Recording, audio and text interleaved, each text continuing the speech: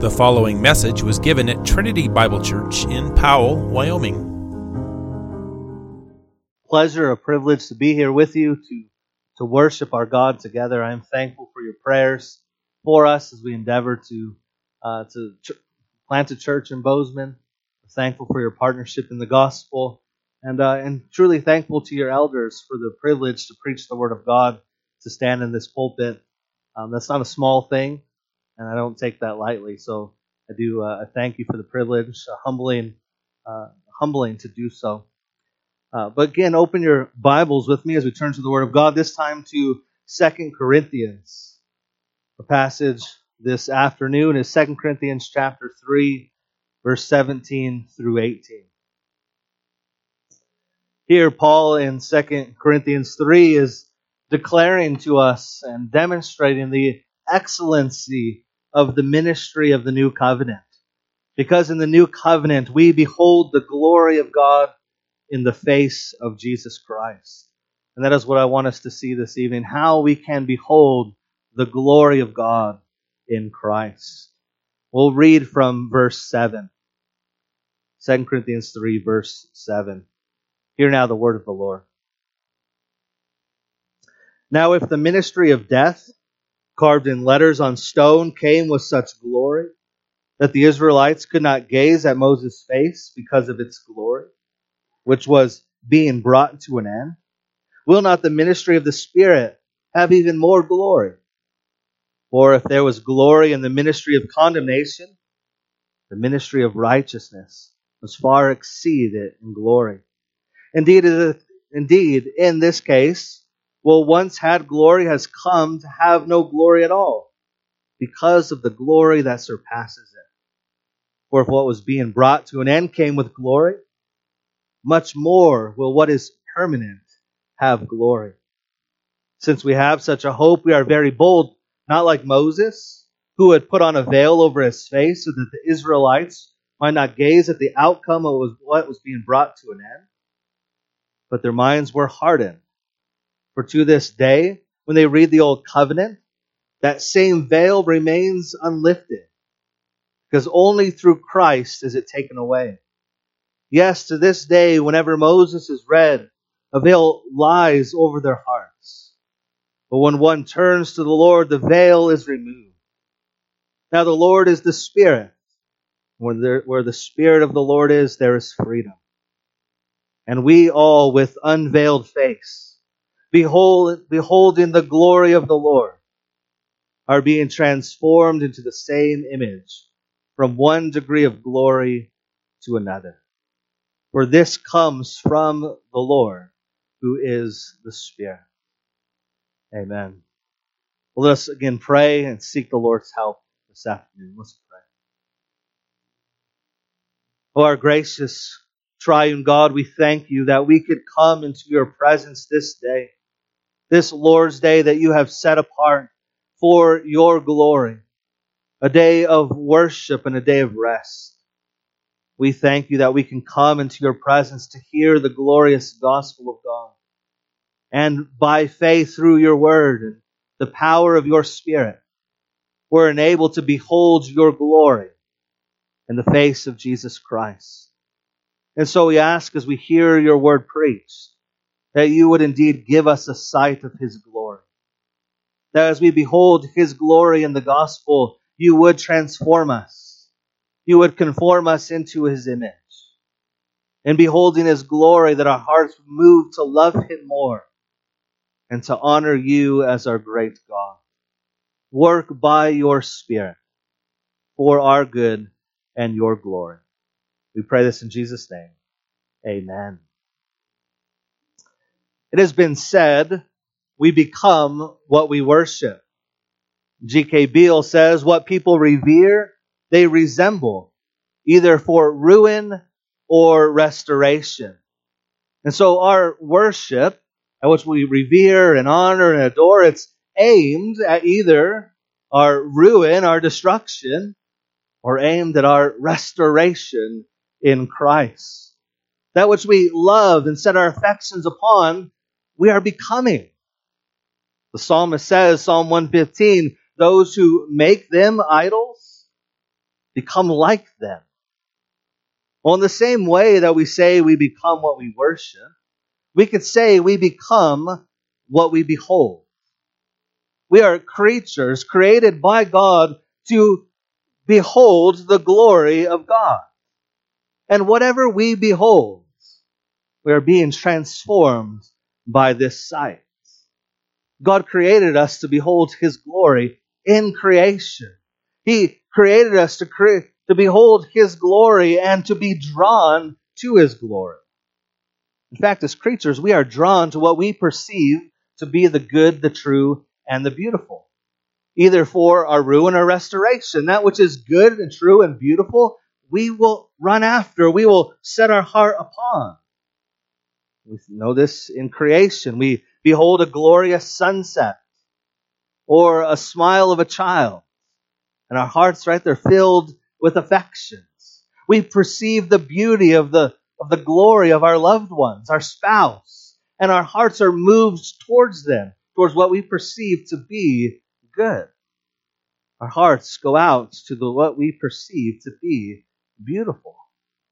But not only does this happen with what is truly good and beautiful, is the same thing happens with sin. What are sinful creatures, when we behold what is sinful, or when we have an inordinate desire for what is beautiful, our hearts are turned away from God towards sin.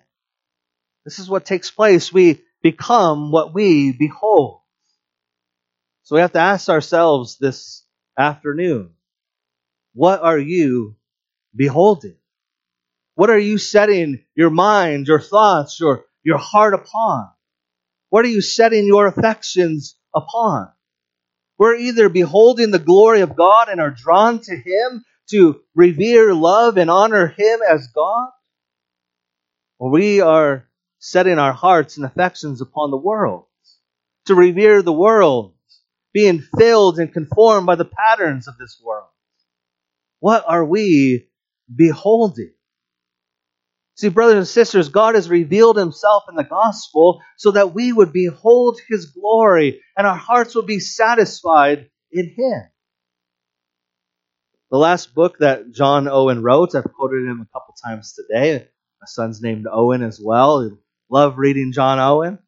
John Owen, one of the last books that he was published, it was actually published as he was dying, was on the glory of Christ. His whole ministry was about the glory of Jesus. In fact, that's the ministry of the New Covenant.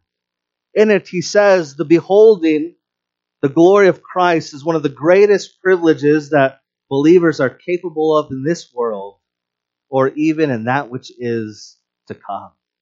This is the greatest privilege that we are created for in this world by faith or by sight in the next. Isn't this what we see throughout the Scriptures? God's people enjoying the glory of God. Moses desired to behold the glory of God, even if it was just a glimpse of his backside. Isaiah has this vision of God high and lifted up. John says he's beholding the glory of Christ, and he's brought low to confession of sin before Him. We see Peter, James, and John in awe of the transfigured Jesus. We see Paul blinded by the light of the glory of the resurrected Christ. Adam walked with God in the garden and beheld His glory. What will we do in the new creation? We will see God face to face, Revelation says. We will behold the glory of God. We were created to behold, and in beholding, to reflect God's glory. And so in our passages this afternoon, Paul proclaims to us, he proclaims to us a far better sight and glory than anything else in the world. Yes, there are many wonderful things in this world, created things, beautiful things that we are to look upon and see their beauty and praise God for it. But all other beauties and glories we behold in the world are rooted in the one who is glorious. They're rooted in God Himself. And so Paul wants us and compels us here, exhorts us to behold the glory of God in Christ and to truly be satisfied. He proclaims to us the far surpassing glory of Christ in the new covenant. And in doing so, he's calling us, brothers and sisters, to continue to set our gaze upon him. This is what we get to do every Lord's Day. We get to gather back in the presence of God to behold his glory and to go away reflecting his glory to the world. And he calls us again to behold his glory. So this afternoon we'll consider how the Lord Jesus Christ promises to transform his people by giving us a sight of his glory in the gospel. We become what we behold. And we'll see this just in 3 points once again. Firstly, let's consider the object of our beholding. Paul seeks to demonstrate the supremacy of the new covenant by pointing us to the object of the new covenant, the one we behold in the new covenant. He proclaims to us this far surpassing glory of the new covenant. For in it, everyone in the new covenant beholds the glory of God in Christ. What Moses had, what Moses longed for, is actually received by everyone in the new covenant. That the glory of the old covenant was pointing beyond itself. We saw that this morning. It was anticipating something greater. It was looking for the Lord Jesus Christ to come. It was looking to the glory of the Spirit and the far surpassing glory of the new covenant through the blood of Christ. But as we come to 2 Corinthians 3 and verse 18 echoes Exodus 34:34, where Moses went in before the Lord to speak with him. He would take the veil off until he came out. Moses was in the presence of God. He was beholding the glory of God. It was a mediated glory. He wasn't beholding the very essence of the incomprehensible God. It was mediated to him, but he still beheld God's glory in order to reflect it. But as Moses went down out of the presence of God, he had to put a veil on. I think sometimes when we think that Moses puts the veil on, we think it's because the glory was too great for Israel to see. That it was this great glory that he wants to hide it from Israel. It's too great. Only he could experience it. What Paul says, it wasn't because it was a greater glory. It was actually because it lacked something. Paul and Moses, they had the same ministry pointing to Christ, but Moses here, as Moses went down the mountain, he puts the veil on because the glory was fading away. It lacked something. It lacked permanence. He didn't want Israel to see the glory fading away and be discouraged by that sight. So he puts a veil over his face so they wouldn't see the inferior glory of the old covenant. But this is not how it is in the new covenant. In the new covenant, we have unveiled faces. We behold the glory of God through Christ. Everyone in the new covenant now has the sight that Moses has, a greater sight, as we behold what he longed for, the Lord Jesus. The old covenant was looking forward to the permanent sight of the glory of God, which we have in the gospel. But what was it that Moses was beholding? He was beholding the glory of God. Exodus 33. Moses beheld the glory of the Lord as he passed by him. You remember the account. He longs to behold the glory of God. Show me your glory. And he tells him to hide behind the rock. Stand behind there and I will pass by you. And how did the Lord reveal his glory to Moses? By proclaiming his name to him. He passed by, the Lord, gracious and merciful. He passes by and proclaims his name because the name of God is synonymous with his glory, his character, who he is. He proclaims his very name, his glory. And so what is the glory of God? The glory of God is not just one attribute of God. God isn't made up of parts. He doesn't have various attributes and you put them all together and piece it together like a puzzle. No, God just is God. He is glorious. The glory of God, one Puritan said, is the sparkle of the divine. It's the beauty of the divine essence of the Father, Son, and Spirit. Another Puritan, Edward Lee, he spoke of the glory of God as the infinite excellency of his divine excellence. We're kind of at a loss for words. We're talking about God's glory. All the scriptures revealing it. It's just the infinite excellency of who he is. Boving says it's the splendor and brilliance of God's perfection. It's the sum of who our God is. He just is glorious, has all glory in and of himself, our confession states. The word for glory, it speaks of the weight of a thing. The heavier something was, the more value it had. You put it on a scale. The heavier the gold bars are on the scale, the more worth it had. It was glorious. Well, our God tips the scales of infinite worth, infinite value. This is who he is. He is glorious. Or the Greek word for glory speaks of renown and honor or majesty. It's the splendor of a king. So when we speak of the glory of God and beholding his glory, we're speaking of beholding his worth, his honor, his majesty, the sparkle of the divine, his infinite excellency of who he is as God. And brothers and sisters, every one of us in the new covenant through faith in Christ, we behold the glory of God in Christ. The incomprehensible God who is glorious has made himself known. He's revealed himself to us, Paul says, as in a mirror. As we don't have a direct sight. It says in a mirror. It's a dim and mediated sight. It doesn't mean it's not a true sight. It is a true and real sight of who God is, mediated to us as in a mirror. We haven't seen the full consummation of it. No, we receive it by faith. In fact, mirrors in this time were really poor. First century, they reflected dimly and poorly. Think of mirrors today. You stand in front of a nice mirror at a store.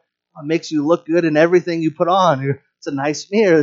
That's not what he's getting at. He's saying this is a dim sight. It's mediated. We have a far better sight coming. But we have a true sight nonetheless. Through the gospel, by faith, we behold the glory of God through this mediation. And so Moses' experience on the mountain is fulfilled in every Christian as we look to Christ. Sometimes when we read the scripture, we say, well, Moses was there. He beheld the face of God. If I was only there on the mountain. No, we've come to a greater mountain. Not to Mount Sinai, but to Mount Zion. To the Lord Jesus Christ, the mediator of a new and better covenant. Our sight is better than what Moses experienced. And every one of us, through faith in Christ, we have that same experience. Unveiled face, beholding the incomprehensible glory of God, mediated to us through Christ. And it has to be mediated. God is incomprehensibly great. Scripture says no one can see him and live. No one can behold the essence of God. It's an infinite beauty. And yet God has condescended to us. Stoops down to give us this sight. John in his gospel says no one has ever seen God, the only God who is at the Father's side. He has made him known. No one has ever seen God, the fullness of God. It's a mediated, it's a promise in the old covenant. And yet with the coming of Christ, he says Jesus makes him known to us. He makes known to us the greatness of God, God himself. The psalmist says, in his light we see light, the light of the glory of God.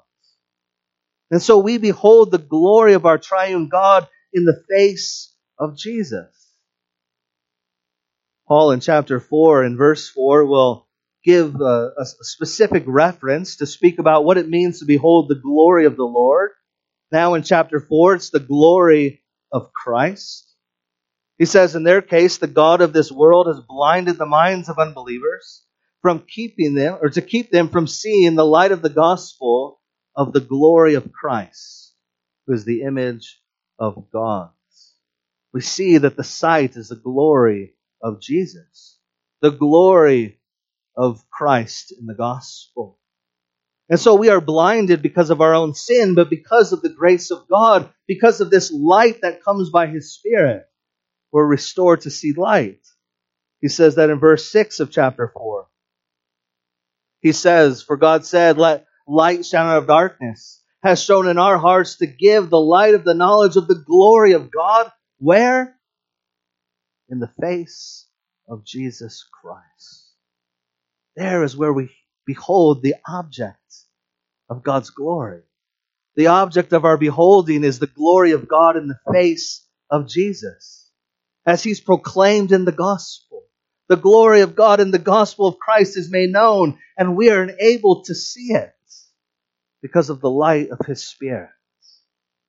And so our sight of God comes to us in the Son as He's clothed in our humanity. There's no sight of God's glory apart from the incarnate Christ. That is what Moses was longing for. That's the mediated sight. It was looking forward to the incarnation, where God is clothed in our humanity. That Jesus is the revelation of the glory of God. He's the very image and word of God. He's the exact representation of His nature. And so as Jesus assumes our flesh, He comes as the very picture of God to us. Here is God in the flesh to give us a sight of His glory. He is the light of the world, so that by beholding Him in the gospel, we come to behold not just the Son, we behold the Son in His glory. But through the Son, we behold one God in Trinity, and Trinity in unity. We behold God. We behold the glory of the Father, Son, and Spirit united together. That is what Jesus came to reveal to us, to make God known. In other words, Jesus is the sparkle of the divine. He's the one who reveals God to us. Do you want to behold the glory of God? As we gather for worship, do we come longing to behold God's glory? That is what is offered to us.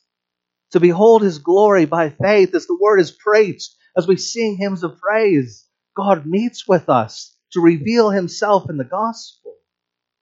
Do we long to behold God's glory? Behold Christ. Behold Christ.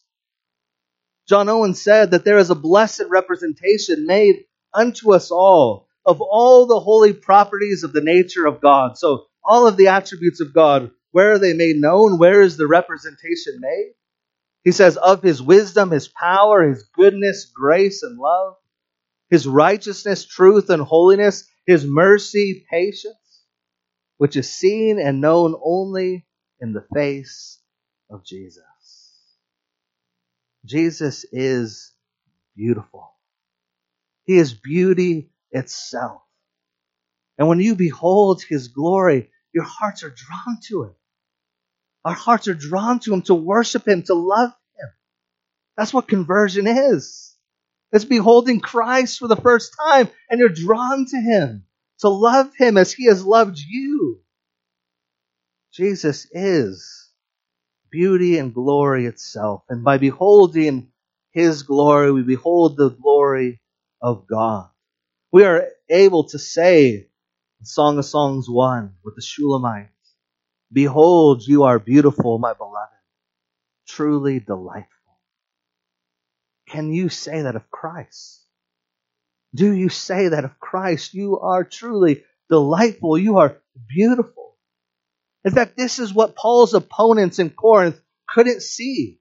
They couldn't see the far surpassing glory of God in the new covenant. All they could see was a suffering man on the cross. They looked at one who was weak. As they looked upon cross, they didn't see anything to admire of Him. Isaiah 53 says, He has no form of majesty that we should look at Him, no beauty that we should desire Him. Apart from faith, you look upon Christ, what do you see? You see weakness. That's what our culture looks at. They looked at Paul the same way. Paul, you're an imposter. You're speaking of a gospel about suffering. We want power. We want glory now. Paul says, no, there's suffering now. Glory will follow. Because the glory of God is made known in Christ. the suffering of Christ on the cross so that we would be glorified in Him. You see, why don't others see Jesus as glorious? Well, that's what sin does. It blinds our eyes. There's a veil over our eyes. There's this satanic blinding of unbelief. Why don't they see Jesus as glorious and beautiful? That's what unbelief is. From an aesthetic perspective, unbelief is the incapability of seeing what is beautiful. They're incapable of seeing it. If God is glorious and beautiful, then unbelief is the incapability of seeing what is true and good and beautiful. They're unable to perceive the glory of Christ. But for us, by the Spirit of God, we come to perceive what is truly good and beautiful, namely the Lord Jesus Christ and the gospel. This is, or rather He is, the object of our beholding. We need to set our gaze upon the one who is glorious, Jesus Christ. And so firstly, we are to behold His glory. He is the object, the glory of God in the face of Christ. But we still have to ask ourselves, how do we behold His glory? Which leads to our second point. Secondly, the means of beholding. How do sinners come to behold His glory if unbelief is the incapability of perceiving what is beautiful? How do sinners come to behold the glory of Christ?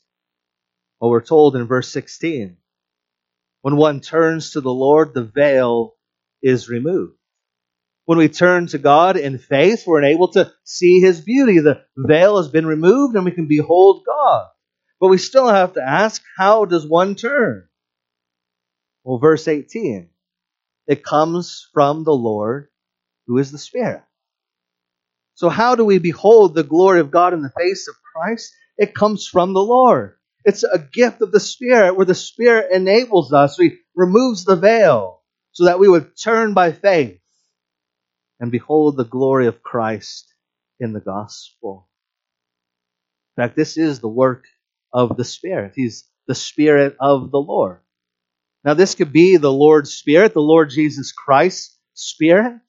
And theologically, that is true. It's Christ's Spirit. As He ascended on high, He receives the fullness of the Spirit. He's exalted and He pours out the Spirit upon the church. 1 Corinthians 15:45.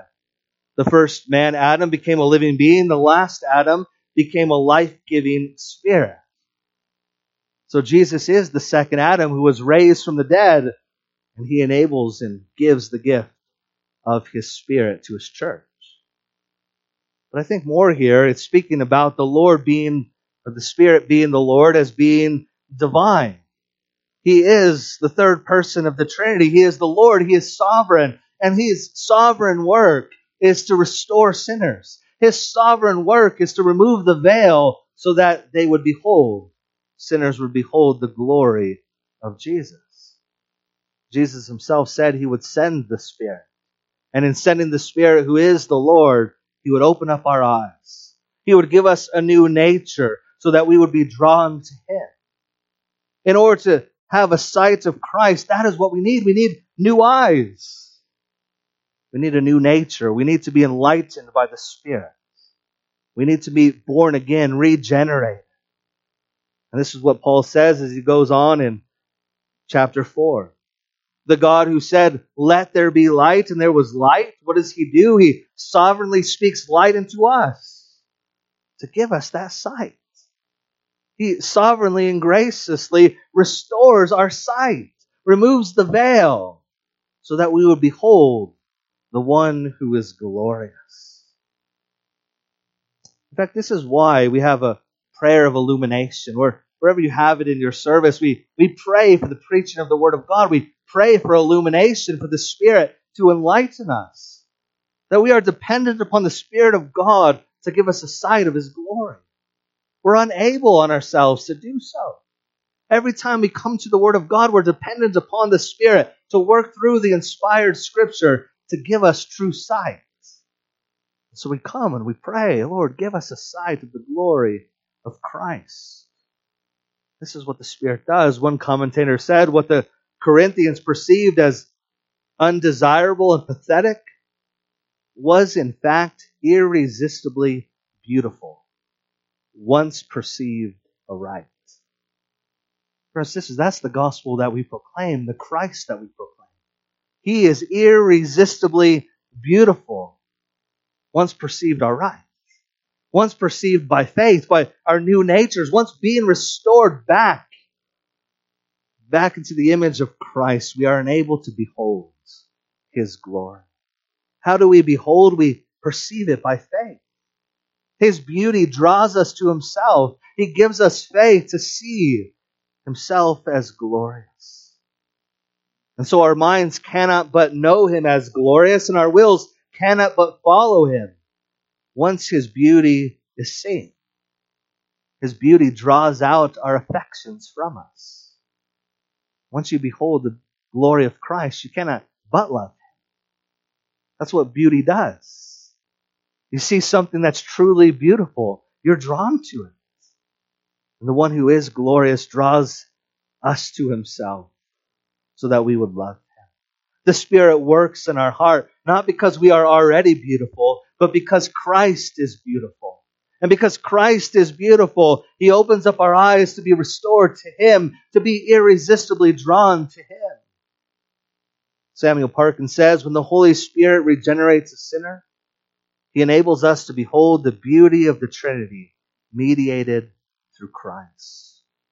We behold the beauty of the Trinity through faith in Jesus. As the author of Hebrews says, look unto Jesus, the author and finisher of our faith. In fact, I believe that the whole Christian life is a life of contemplation of the beauty and glory of Jesus. It's more than just contemplating when we think of that language of a monk sitting there contemplating, but it's not less than contemplation. It's contemplating the beauty and glory of Jesus so that in beholding Him, then our wills would be moved to follow Him. But we need to have this sight. We need to have what one commentator says is the glad-hearted contemplation of the Trinity's irresistible beauty. And so we're drawn to Him with this glad-hearted contemplation. We love to contemplate the beauty of Jesus because we love Him as He has loved us. So what do we behold as we behold the glory of Jesus? Well, we behold the beauty of His divine nature. We see that He is the eternal Son of God who's come in the flesh. We behold that He is glory itself, the one who's eternally begotten from the Father. We behold that He is God of God, light of light, very God of very gods. But even more so, we become to behold the glory of His incarnation. That this one glorious God assumed our nature, our flesh. He became like us in every way without sin. And we behold His glory in the incarnation. We marvel at it. The infinite God taking on finite flesh for us and for our salvation. We become to behold the glory of His mediation. He is both God and man, perfectly united together in one person. We behold the office of His mediation. He's prophet, priest, and king. The one who comes to remove our alienation, our ignorance, and to reconcile us back to God. We become to behold the beauty of His work upon the cross. We see now the beauty of the cross where the justice and mercy of God kiss. We see God's glory revealed in the Son as He lays down His life for us. The power of God displayed in weakness. The wisdom of God displayed in foolishness. And yet we behold His glory. Again, have you beheld the glory of God? Look to Christ in the gospel. We behold Christ and we're drawn to Him. And so the Spirit gives us faith and gives us this enlightened faith of a sight of the glory of God in Christ. The only way to behold the glory of God is through faith in the Lord Jesus Christ as He's proclaimed in the gospel. Let's come to our third and final point this afternoon. Thirdly, then, the effects of beholding. This sight is transformative. This is what Paul is getting at. He wants us to be transformed. He wants the Corinthian church to live a life worthy of the gospel. And he says this is the means. By beholding Jesus, we will be transformed. This is the means of our sanctification. But we all, with unveiled face, beholding as in a mirror the glory of the Lord, are being transformed into the same image from glory to glory. To be transformed is to have this inward change, this progressive change, progressively sanctified into the image of Christ. And I thought of two illustrations here to speak of this transformation, one greater than the other. The first is that of a caterpillar. You think of a caterpillar and the metamorphosis that takes place. You have this ugly caterpillar, but it goes in the cocoon, it's transformed into this beautiful butterfly. Our God is just amazing what He does. His beauty displayed in creation. That is the same with us. We are the ugly caterpillar, yet we come and are united to Christ, and we are transformed and are beautiful. A better illustration, a more biblical one even, is that we are transformed like Christ was in the transfiguration.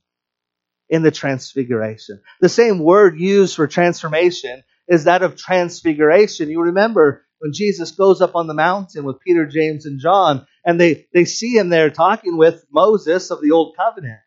And what does He see? They see Him transfigured before Him. They behold this glory of the eternal Son of God and a picture of the glory of the resurrected Christ. They see this Jesus transfigured before Him, and they're in awe. They don't know what to say as they behold His glory. Peter says they heard the voice from heaven and they were eyewitnesses of His majesty. The majesty of Jesus. Jesus' face shone in all of His glory and His clothes became white as light. Not only is that a picture of Jesus' glory, but in fact it's a picture of our glory. It's a picture of our glory. Because we are glorified in Christ. We are to be transformed from one degree of glory to another in Him. As He was transfigured before Him, so we will be transfigured into that same image. Recreated and renewed into the image of the glory of God in Christ. It's a picture of what God was intending to do with sinful humanity. To restore us in Jesus. That is the picture of where we're headed. That's the picture of the Christian life. Christ transfigured before us. And how are we transformed then? By beholding Him in the gospel. As we behold Christ, we're being transformed into His likeness. As He is holy, as we behold His holiness, His consecration to God, we are being transformed to be like Him. To be holy as He is holy. What do we see in the gospel? We see His hatred for sin. He stood at every point against sin. He hated sin. He was repulsed by its ugliness. He sought after that which was good and beautiful. In the same way now, as we behold it in Christ, we are being transformed to hate what is sinful and to love what is good. As we behold His humility in the gospel, brothers and sisters, how could we be proud? As we behold His selflessness, how could we be greedy? When we behold His compassion, how could we be cold? Or His passion and remain indifferent? Oh, the beholding of Christ in the gospel transforms us to be like Him. Our hearts are drawn to Him. Paul says that this process is progressive. We are being transformed. We've not yet arrived. We have not yet been glorified. But we are being progressively sanctified day by day through the Word of God, by His Spirit. I know for some of us, as we look at our lives, we don't always see the fruit of sanctification. It's not always as fast as we want it. We look upon our own hearts and we wish we didn't have those same struggles. We wish we were further along than we once were. But you look back over the years, you can see by the grace of God, you're not who you once were. You've been transformed by the Spirit of God. Yes, sometimes it's slower than we want, but the Lord keeps us dependent upon Him. And He keeps us to come back to Him, to come to the fountain of the means of grace, to be restored. The Christian life is not a victorious Christian life. It's a life of continual repentance, continually looking unto Jesus, continually turning from sin to behold the glory of Christ in the gospel. And where are we headed? Paul says it's glory. To be glorious. The glory of God makes us glorious to reflect His glory in the new creation. What Adam was supposed to do in creation, it's even far better now in Christ. As we reflect the glory of the Lord Jesus Christ in the world. And the more we come to behold the glory of God, the more, brothers and sisters, we will love Him and desire Him. The more we will desire to behold His glory. Until one day, as the hymn says, we will be lost in wonder, love, and praise. One day we will receive the fullness of this glory in Christ. As John says, 1 John 3, but we know that when He is revealed, we shall be like Him, for we shall see Him as He is. We know the end. The end is glory in Christ. Well, in our closing minutes here, let's just make a few applications for us. And as Paul does to the church, I continue to do this afternoon, he is continuing exhorting the church to behold the glory of God in the gospel. That is what we need. We ought to contemplate the glory of God in the gospel. Meditate upon His beauty. Meditate upon the gospel and the beauty of Christ in the gospel. As you hear the word of God week in and week out from this pulpit, from your pastors, take that word, preach, and meditate, contemplate the beauty of Christ. Speak about His beauty. That which we love, we will be drawn to. We'll long to think of Him. What does the church need to grow? The church doesn't need more programs, more methods. We don't need newer schemes. That's not what we need. We come here with many different sins, many afflictions, many addictions even. We have struggles of all kinds. And what do we need in overcoming this? Certainly we need the law applied to us to demonstrate we're sinners. We need to know how we ought to live before God. But more than that, we need the gospel. We need the gospel that demonstrates the freeness we have in Christ, that enables us, it frees us to live unto the Lord in obedience to Him. What do we need? We need to behold the glory of God in Christ. That is what we need. Paul says that sight of Christ in the gospel will transform you. Not just a list of rules, do this and don't do this. Behold Jesus. And you'll be like Him. That is the process of sanctification. John Owen says, when the mind is filled with thoughts of Christ and His glory, when the soul therein cleaves unto Him with intense affection, they will cast out those causes of spiritual weakness and indisposition.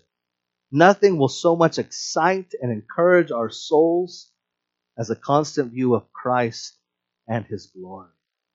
We need a greater desire for Christ, so that those lesser desires for the world, lesser beauties, they'll all fade away when we behold Jesus. And so maybe you come here and you feel that you are not growing as you ought to. You're in a spiritual rut. The process of sanctification seems slow. Just ask yourself, are you beholding Christ? Too often we're beholding ourselves. We're looking inward when we're called to look outward. Behold Jesus. Do you behold the glory of Christ and His Word? Utilize the means of grace. Come to the service whenever they're here preaching and teaching the Word of God. Sit under that fountain. That is where we hear of this glorious gospel and see the glory of Christ. Michael Horton says, beholding God means beholding Christ. And beholding Christ means hearing His gospel and receiving it through baptism and the Lord's Supper. It's not hard. It takes faith. It takes the Spirit. It takes God's sovereign work. But it's not difficult. We don't need to come up with new means, new methods. It's the preaching of the Word of God. The receiving it through baptism, the Son. God sanctifies us. And He causes us to reflect His glory in the world. And thus we use the means of prayer. Prayer is a means of grace, and we ought to come praying that the Lord would give us a greater sight of Christ. We ought to pray as Moses prayed, show me your glory.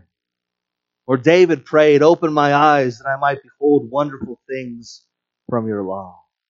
And as we come expectant that God would transform us through a sight of His glory, we know that we will be transformed until one day we will behold the glory of God, no longer by faith, but by sight, by beholding the risen, exalted Lord Jesus. And in Him we will be like Him. We will reflect His glory to one another throughout the new creation for all eternity. Do you want to behold the glory of God? Look unto Jesus.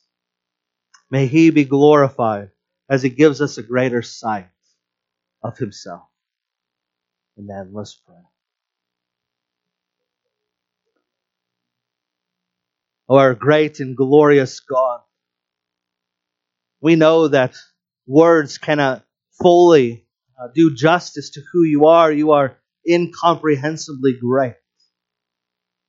And yet we thank You and praise You that You have revealed Yourself to us not only in the glory of creation, but in the glory of the gospel, in the face of Your Son, our Lord Jesus Christ. We pray, Lord, that You would show us Your glory, that You would open up our eyes to behold the glory of God in Him. Lord, we pray that by Your Spirit You would cause us to turn from lesser glories, lesser goods, to turn from looking inward and to turn outward to You. And that in beholding Your glory You would transform us. Sanctify Your people here. Sanctify Your church. So that we, in reflecting Your glory, would magnify Your holy name.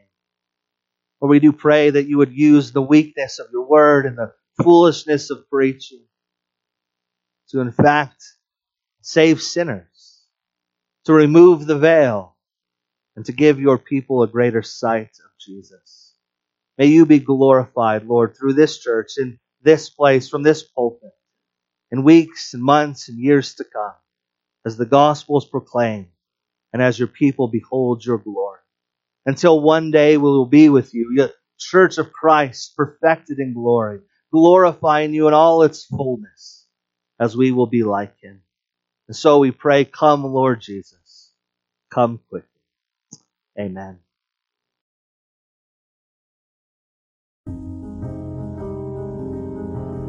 You have been listening to a message from Trinity Bible Church in Powell, Wyoming.